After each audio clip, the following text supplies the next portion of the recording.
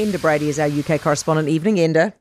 Hey, Heather. Great to speak to you again. So is it the case that Hazza took the case for Meza?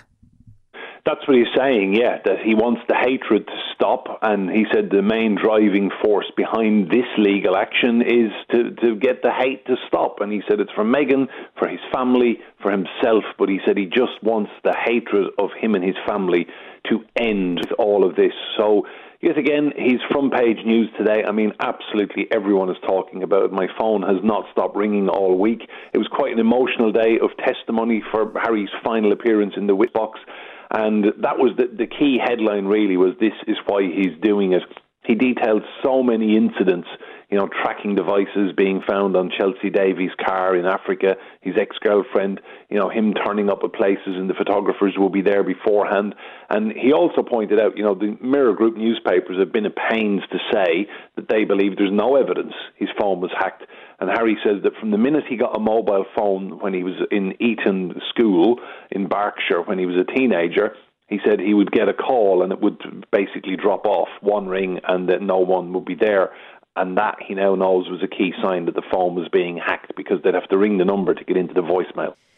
Enda, what is your takeaway from how he is, how do you think this is reflecting on him? Look, I'm struggling with this because on the one hand, look, I've been a journalist a long time. I've never hacked a phone, never would I hack a phone, and I don't know anyone who has. It was never a conversation.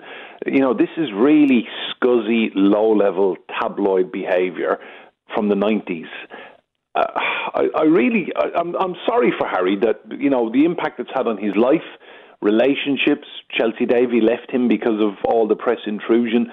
But part of me thinks as well, when I look around this country, the social problems Britain has right now, Harry must be Britain's least happy multimillionaire. I think he just needs to get over what has happened. He can't change the past. I think a lot of it is his anger about how his mother was treated. But part of me just thinks, you've got endless money, two beautiful children, a beautiful wife. Just kind of, you want to get away from press and intrusion and these people harassing you.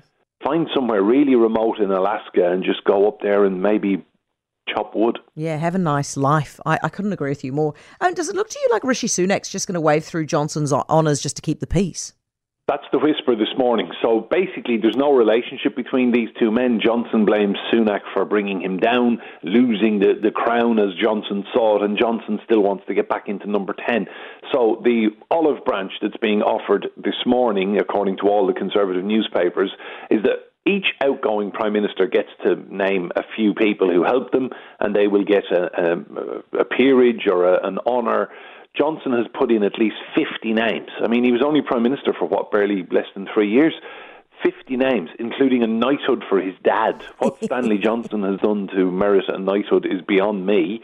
But Sunak apparently is leaning towards waving it through just to get Johnson off his back and to call off the dogs, because Johnson still has a lot of support in the Conservative Party who see him as this kind of messiah figure. I think they're in for a rude awakening at the election next year. Yeah, One paper has a poll today, Carry on. Starmer could have a bigger landslide victory than Tony Blair in 97. Nice. See, I was going to ask you at what cost, right? You want to keep the peace with Boris Johnson, but at what cost? Because what do the public think of this? So you've got diehard Conservatives who, when you speak to them, they will tell you that he's a misunderstood genius and we just don't all get... Look, we lived through everything Johnson did, the rule breaking, the smarminess. I've been around him 25 years. You couldn't pay me to sit down and have tea with the man. I've always found him awful. Sunak, I think, he's in the last 12 to 14 months of him being in Downing Street. There are no answers. Inflation isn't coming down. Food prices are not coming down. I was in a supermarket yesterday. It took my breath away. Just look, I'm watching people making decisions all the time based on money.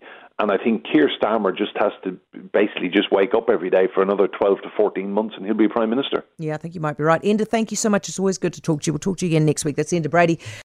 For more from Heather Duplessis Allen Drive, listen live to News Talk ZB from 4 p.m. weekdays or follow the podcast on iHeartRadio.